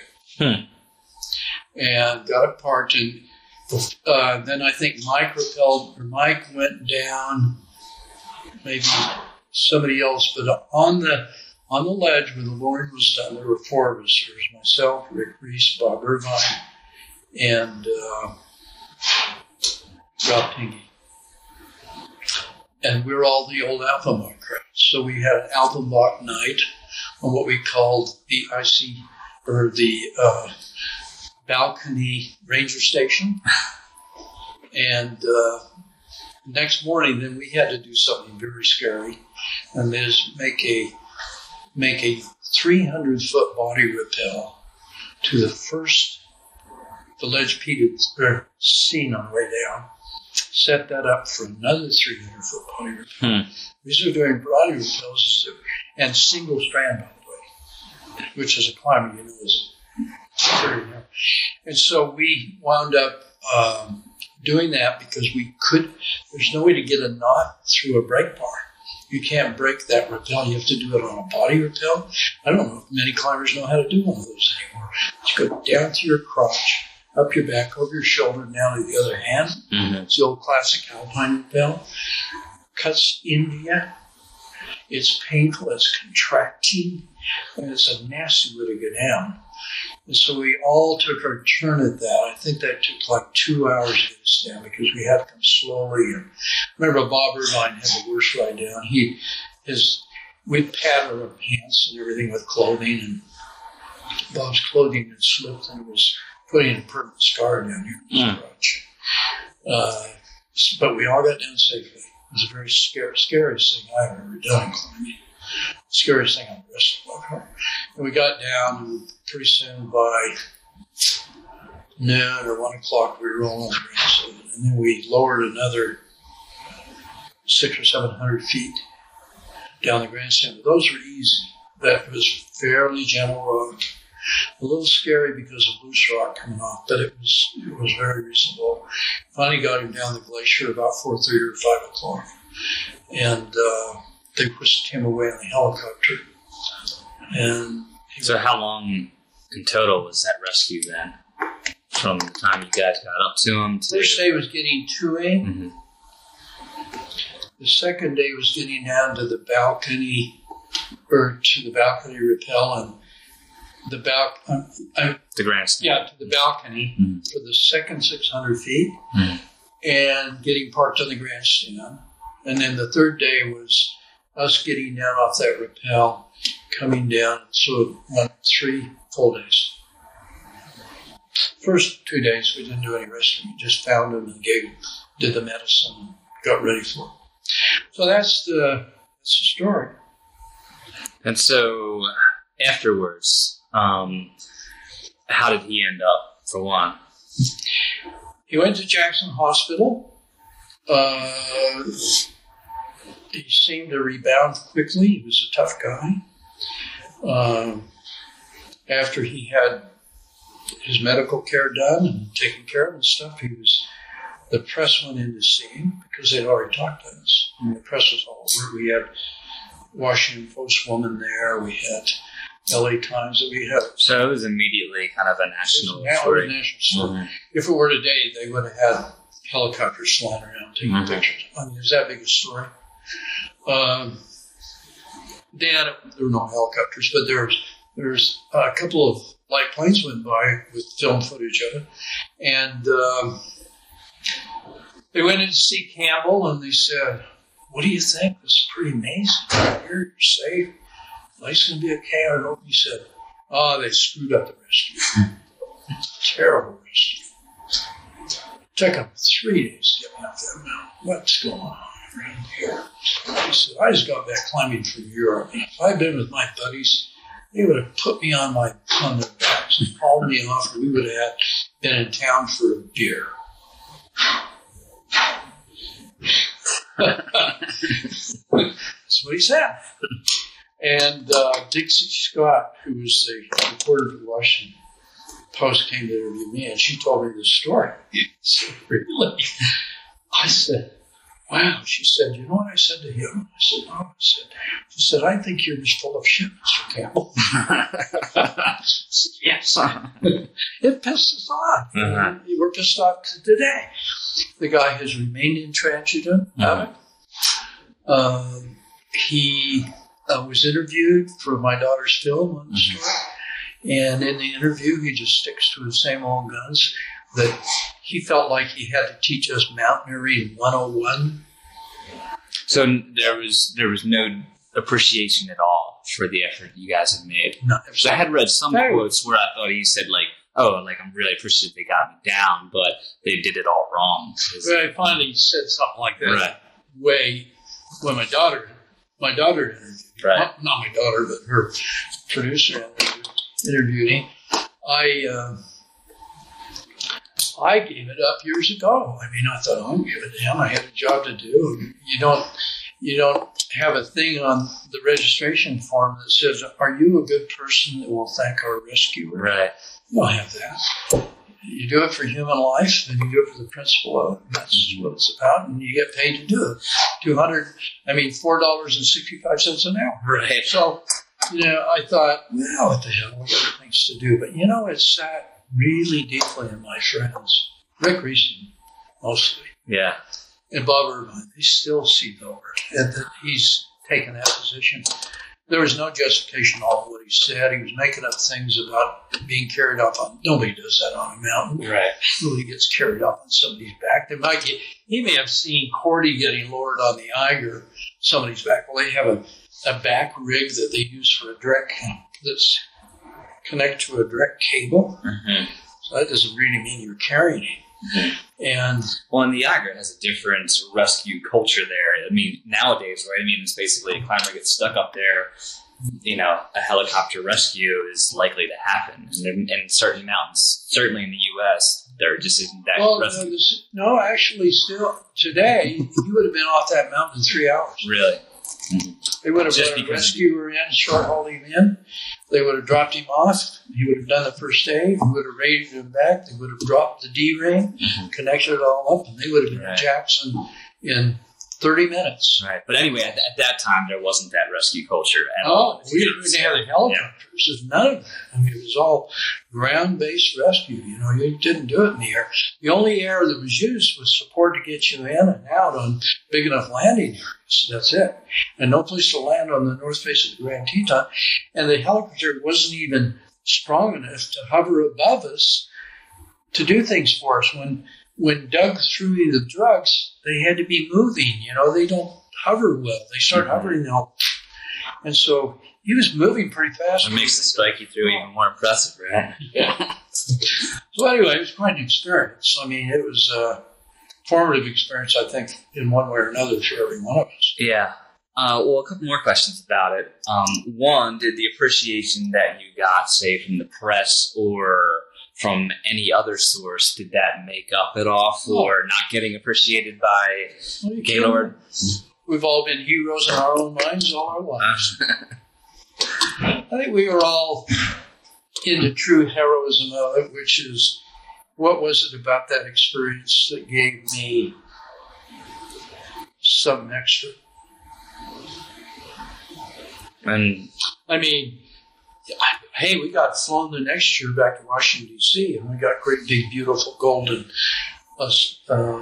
Valor Awards given to us by the Secretary of the Interior, Stuart Udall. We had a chance to meet the President of the United States. who was the president at that time? Lyndon Johnson. Right. Who pat us on the back and said, "You're a brave bunch of boys." Right. You know? Well, and it's almost just as cool to have met Stuart Udall, I'm sure. Stuart was great. He had us to his office for over an hour. We retold the story to him. He served us Cokes, and then we went down to the ceremony, and he was there, and they had the naval band. And it wasn't just for us. It was the annual Interior Awards, and part of the awards are their Valor Awards, and they usually give 2 or 3 a year away, mostly to individuals, but sometimes to units. And they gave it we each got an individual one, but then the unit award was given to the rescue team. So, we got a good public deal out of it. And in a way, after it's all over, the Campbell thing just makes it more interesting. Mm-hmm. You know, he turned out to be a really loner guy, a brilliant mathematician, spent his life alienating people, a little bit of a Kurt Hawkins type guy. Well, he's now living up in the North Minnesota woods with his mother, who's over 90, who I was told by the producer he was abusive to her while he was there. Not physically, but verbally to her. And it's sort of a Ted Kaczynski kind of backwoods place, you know. And he's kind of a Ted Kaczynski kind of guy. He's just an oddball. I think a total narcissist. In fact, the night I shared Alpine Stories with him, he talked glowingly of his climbing and how he had developed. And he said, "Let me look at your forearms." And he said, "Oh, you need to work on that muscle right there." Just yeah, I guess when you're in that position, grasping for straws to prove to yourself just how strong you are, right? Because obviously you're about as vulnerable as you can get at that point. But he's not a pleasant guy. You said before that this experience left a lasting influence on you. In what ways do you think it did? You know, I wish I could put that one in words because I've tried to do it my whole life. I think, though, the basis, when I finally got down onto the top of the glacier and got that rappel rope box, I knew I was safe. I first of all broke out in tears. And then I said to myself, can there be another problem in life as big as that one? And the answer was no. Well, I think it's given me a lot of personal confidence. I'm not afraid to walk into things and get them done. I'm not afraid to take on big assignments. I'm not afraid to make an ass out of myself if I have to. I'm not afraid to be a nice guy. I mean, it just gave me a lot of confidence in almost everything I do. I don't think it was that experience alone that developed that, but I think it crystallized it and gave me a reflection on that. So for me, it turned out to be a really positive deal. I think for every one of us. One of those guys wasn't successful.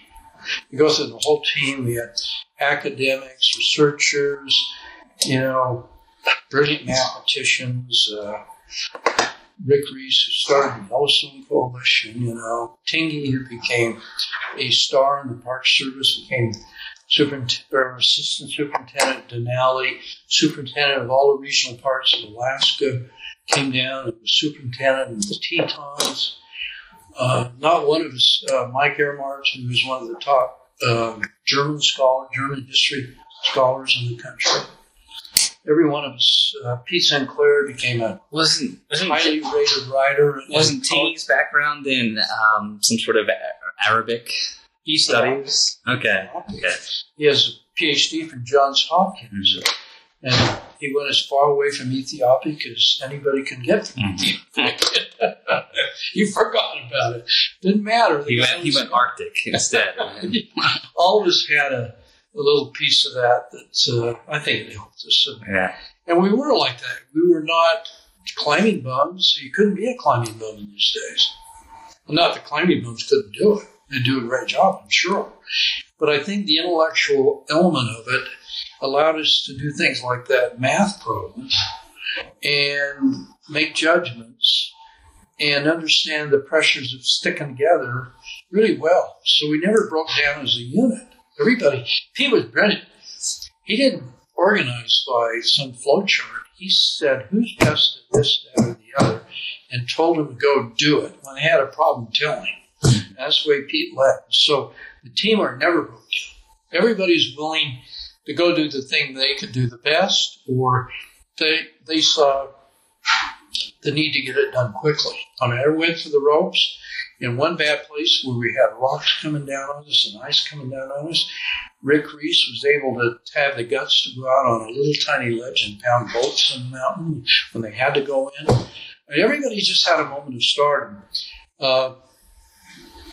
Irvine was the safety czar, nobody called him that. He just took it over. Mm-hmm. And with this mathematical, very clinical mind of Irvine, he was able to watch every little thing about safety going on. Check off the sled. Is the thing rigged right? Check off this anchor. Is everything there? Are the vectors on the cable and the anchors right? You can't vector them like this. You got to vector them like this. Every little element of safety was Irvine's deal. And we had a safety line. Mm-hmm. And he gave you real shit if you were breaking. Mm-hmm. Or if you didn't buddy check everything. Am I tied in? Yeah, you're tied in. The buddy check rule was absolutely adhered to. So nobody didn't tie in wrong or anything. Mm-hmm. Well, these are a couple just related questions. You mentioned that all you guys ended up having very successful lives. What kind of relationship do people in rescue have with the possibility of failure? Do you even think about failure as a possibility? I do. Mm-hmm. I don't think Rick Reese does. We're different people. Rick almost looked at it as another day out in the mountains. He'd wake up in the morning and stretch and say, "God, it's beautiful. We got to go climbing." Rick told me after he just saw it as another bit of thing. I was scared and intimidated. Thought of every action I saw as it unfolded. I saw it going wrong. I saw how it could go wrong, and everything we did, that was the case. Rick didn't worry about that. He knew that's all we could do. I'd be probably a crappy battlefield leader because I'd be overguessing everything the general came up with. But failure was, I think, in the minds of some of us, in the minds of not others. Right. Well, it just seems like something, and I know this has come up in interviews I've done with climbers before, is that a somewhat positive relationship with failure can be beneficial in that, when you're climbing, you fail sometimes, you fall sometimes. And obviously, being safe and secured in your equipment system and gear system allows you to do that. But it seems like being able to sort of recognize failure as something that's part of the game can be beneficial. Well, I certainly did, and I absolutely looked at it in its subparts, I didn't worry about failure in terms of the entire rescue. But if any of those subparts had failed, it would have, the entire rescue. Right. You could have had 8 men going off that mountain. Right. One big heap, Well, it seems like if you're thinking about failure in each little situation, you're just considering all the possibilities, which is beneficial, I would assume, in a rescue. I think it's been very helpful to me in my life because I tend to, when I look at a problem, I try to envision all the angles where I can blow it and then try to work on those. Mm-hmm. And so I don't know if the North Face gave me that. I kind of took that to the North Face, but it certainly reinforced it. Mm-hmm. Oh, and one final question just related to the 67 rescue. How do you think that rescue or later work on rescue teams has affected your climbing? Well, it certainly made it safer because I became knowledgeable of the mechanics of climbing and how you could blow it as a climber. Because I picked up a lot of bodies and I rescued a lot of guys that had made a mistake of one kind or another. I learned from them every time I did it. But I think it just gave me a nice overview of it. And, yeah. Mm-hmm. Well, I would like to, talk about some of your climbing and or skiing experiences after 67. But do you want to do that now, or do you want to try and do you have more time now, or? I'm probably okay. Okay. Do another half an hour. Okay, great. So let's talk about some of what you did after this. How much longer did you work up at the Tetons after that? Well, I was 67, and I left after the summer of 69, so I was there almost 2 years. That summer was my third year, or my second year, and then I came back for 2 more years in the Tetons. Okay. So I was there in 68 and 69 also. Yeah. And were you still working as a teacher at this point? Still at Skyline High School. Okay. And what did you teach at Skyline? I taught government, they call it. They renamed it political science, but it was government. Right. It included history, some geography. Mm-hmm. It was social sciences. Sure.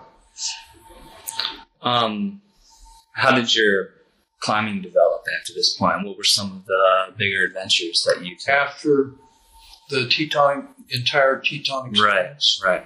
Well, I became a really pretty good climber. I mean, I was a good climber when I first got the Tetons, but, the Tetons are such a varied and interesting range. It demands quite a bit out of you that it really honed my bigger mountain climbing. Mm-hmm. Of course, I'd done that in Europe the year before I got the Tetons, but prior to Europe, I was a rock climber.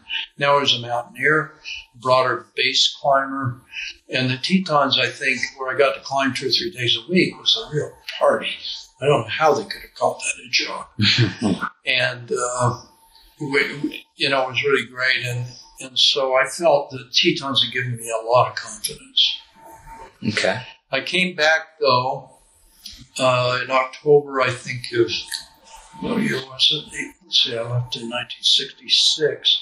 Oh, I was going to say that I had a little disruption in my climbing progress in October of 65. I had returned from Europe, partly because I'd so overdone the pleasure while I was there. I sort of cranked back and had to finish up some schoolwork and stuff, and so didn't climb as much during that summer of 65 as I would have. Am I right? Well, you started working at Teton. Oh, no, pardon me. This is before I went to Europe. Right. This is a lot of years ago. This is 1965.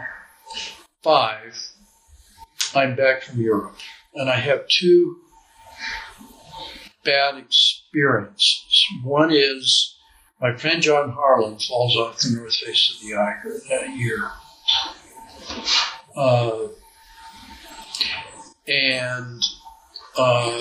It was a climb I would have been on had my wife not been pregnant and I hadn't changed my mind about my future.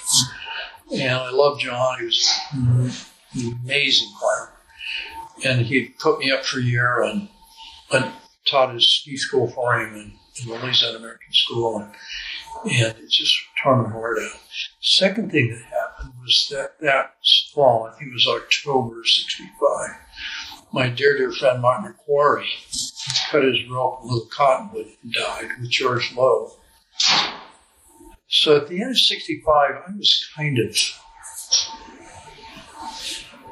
fed up, I just thought, this is not something to be doing. But, the buzz kept going. There was a little fire in there that never went out. It's like I had a pilot light, And so when I got invitation to go to Tetons in 66, it was kind of like renewing myself as a climber, starting again in a way.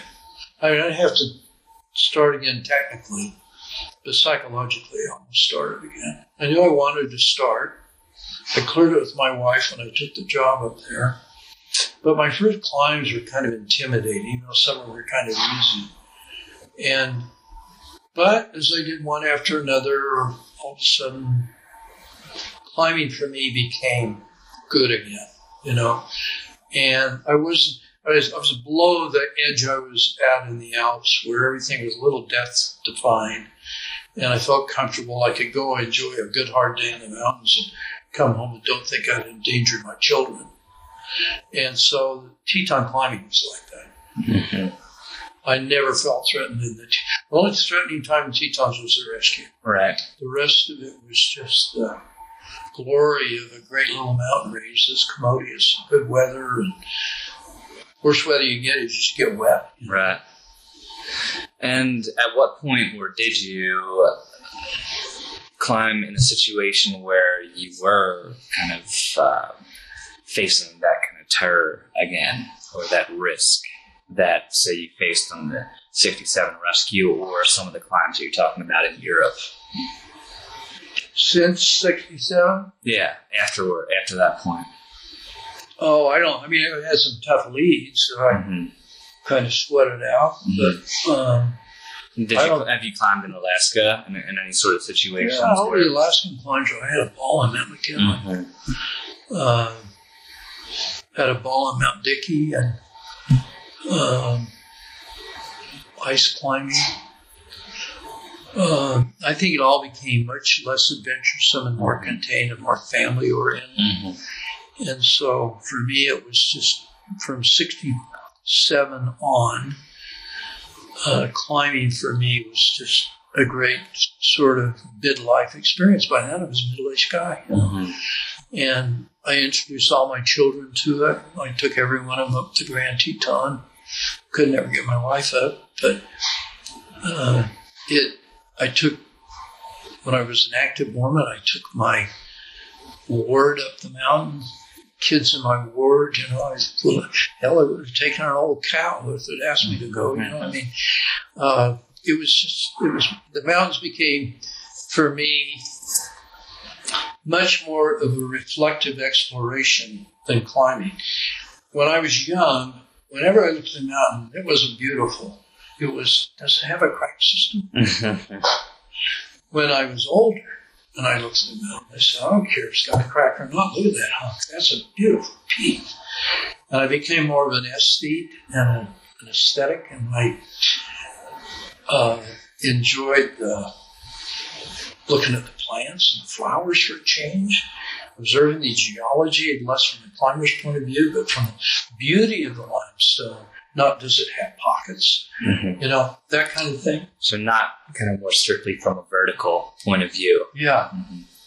More from the mountains in their true role to the earth, rather than the mountains as just part of presenting a gymnastic exercise. Right. And a sporting exercise. I really broadened it out, and I think that is what I am today, and what limited climbing I still do. I get so much more out of it, because it's not just the climb, it's the little flower I just passed, or I better not on this ledge step on that flower, That's a lot more mean. Before I would have pulled it out and thrown it away if I needed to. Right. Right. Well, let me stop this for a second and ask you a couple more questions. So what are your opinions then on how climbing was pushed, say, specifically in the late 80s, when this development of rappel bolting and sport climbing and pushing grades sort of grew more and more? Hey, the guys can't ruin it because they can't go above 80 feet.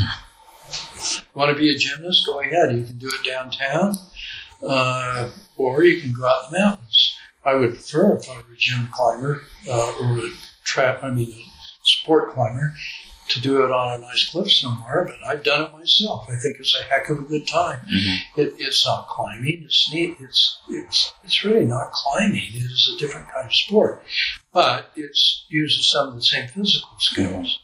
And I think a good gym climber or a good sport climber can become a superb mountaineer. But the step from being a good gym sport climber to full-on mountaineer is bigger than the one you got to be an expert sport climber. You can be, I've seen kids go out and they're 14 years old that don't weigh anything, and they're pushing 511C at the end of the day, and they went from here to here, just like that, and then they worked for another year, and they got up to 12D and maybe a 13A, and there they are. They're kind of an accomplished gym climber, or there's no difference, I think. There's different technique, but it's no different than sport.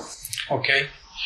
But from here, through the responsibility of setting up your own your own protection, to the responsibilities of knowing the varieties of rock, to the responsibilities of knowing all the safety, to how to catch a 40 or 50 foot fall, how to take one safely, to how to ice climb, and if you want to get really good, to dry tool, to let's go on.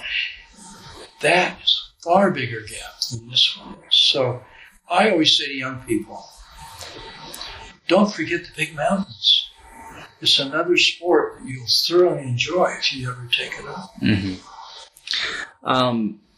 One thing that you said there seems really interesting to me, that being that, you mentioned yourself as becoming a more reflective climber as you grew older, and taking time to see things. Do you think that sport climbers who kind of look at these walls or crags and start seeing different lines, isn't that a kind of aesthetically attuned activity or perception? Oh, absolutely. I mean, I was only talking about the technical elements of the sport right when I made that sort of false dichotomy. Yeah, I think, sure, people are alert to nature around them and the beauty of the wall in front of them and the structure of the cracks, if they ever use one. They don't use them a lot, but that, it's just like bouldering. Bouldering is another kind of offspring of climbing.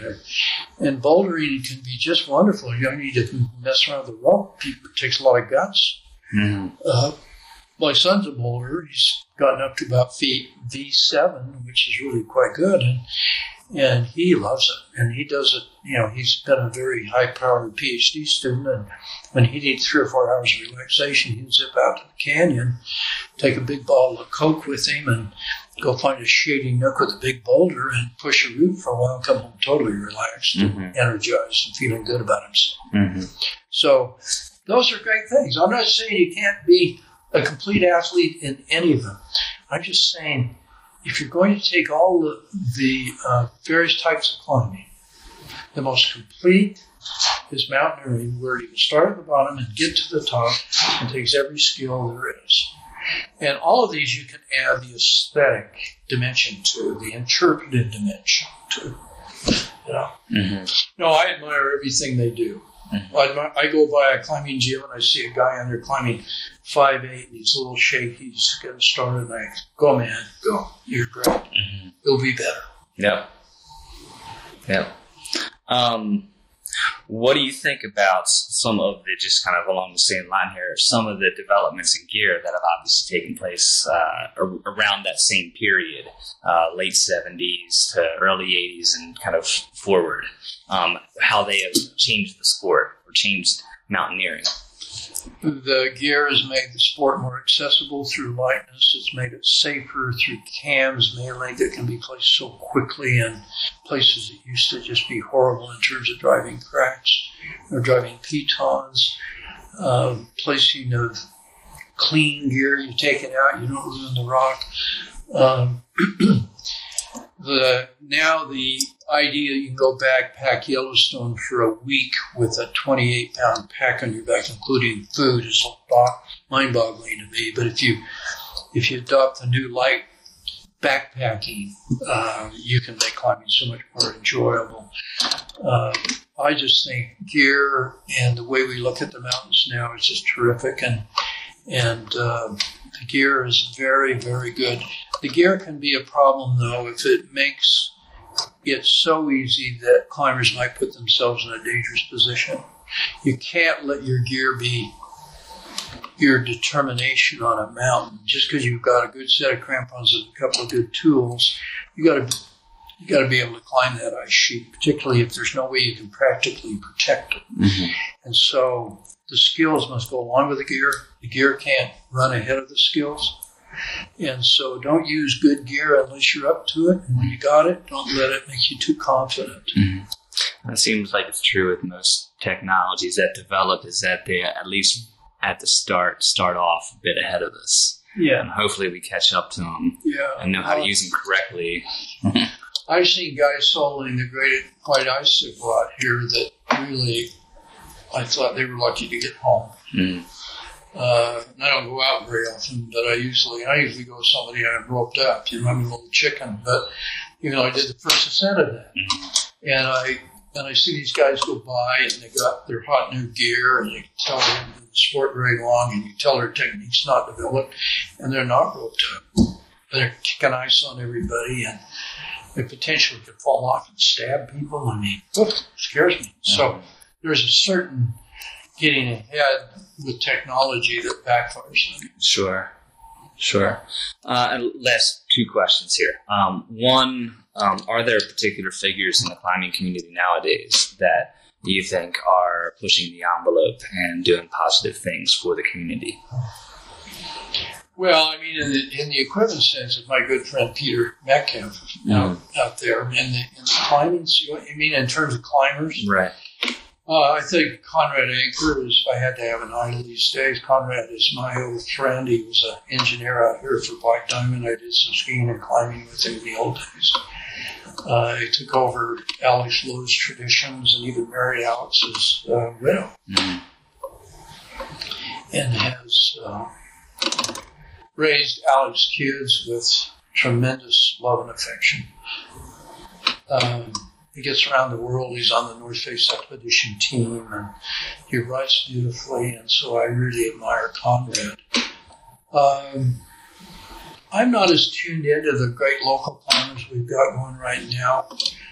I couldn't even pick one out to tell you about. Mm-hmm. I'm sure there's a bunch of them that are highly developed, highly skilled, highly aesthetic about the mountains. Utah's a great place to breed and train mountaineers. We may not have the biggest challenges here, but we can get you ready for them right here on this ground. And maybe a little bit light on the ice, but we can, almost everything else, we can do that. Nationally, I look at a young athlete, well, I think maybe she's not on the bane of her career right now, on the escalation of her career right now, is Lynn Help, who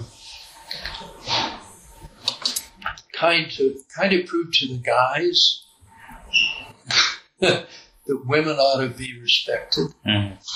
I love the fact she's got small fingers and got the first free ascent of El Cap. Mm. So many guys have tried it. I actually interviewed Nancy Fagan a couple of weeks ago, who was a close partner with. I know Nancy. Yeah.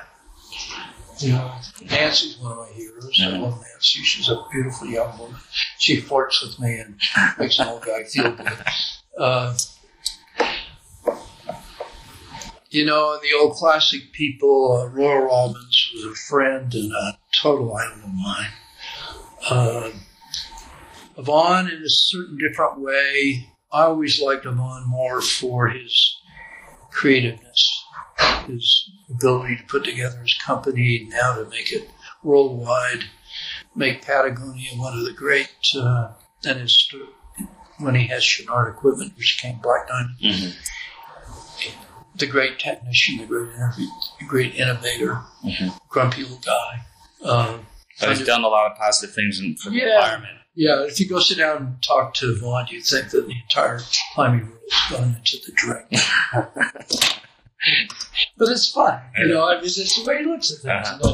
I had lunch with him up in the Tetons last summer, and we sat and laughed. And I said, Mary lived in that cave down there at the climbers' campground. It had a sign on it that said lazy ass man. It's filled with old beer cans. And his buddy Ken Weeks is with him, and in the middle of the summer, the Army came and reminded Ken that he was in the United States Army, and he might have to serve a little time at Leavenworth for taking off. Next summer, Ken's back on the climbing campground, and the Army comes and arrests him. Took him off for a second hitch. That's the way these guys were. My old buddy Chuck Pratt, who was a cousin of mine actually, lived in California in his life, supposed to be the first 5'10" climber in America. Chuck and Steve Roper, who's a big old Yosemite climber. Have you ever heard of Steve? Mm-hmm. Steve and Chuck, I meet them in a climbing shop in Salt Lake in about 1964. And they look like climbers. So, are you guys climbers? And I said, yeah. I said, yeah, my name's Ted Wilson. He said, oh, yeah, Royal told us about us. You want to take us climbing? So Chuck and I have been friends, and Steve and I have been friends ever since. Chuck died tragically 5 or 6 years ago. But Steve's still out there, doing stuff. And I don't know. It's just a lifetime of enormously good friendship. Yeah. Well, that's what you kind of answered what my second question was. Like, who are the folks that you still remain in contact with that were some of your core climbing partners and friends from that period? Yeah. You've already really gone. I'd say there's 200 of them locally. Mm-hmm. Nationally, maybe a collection of 20 that I have deep love and affection for. Mm-hmm. All right, well, let's stop there, Ted. Thanks.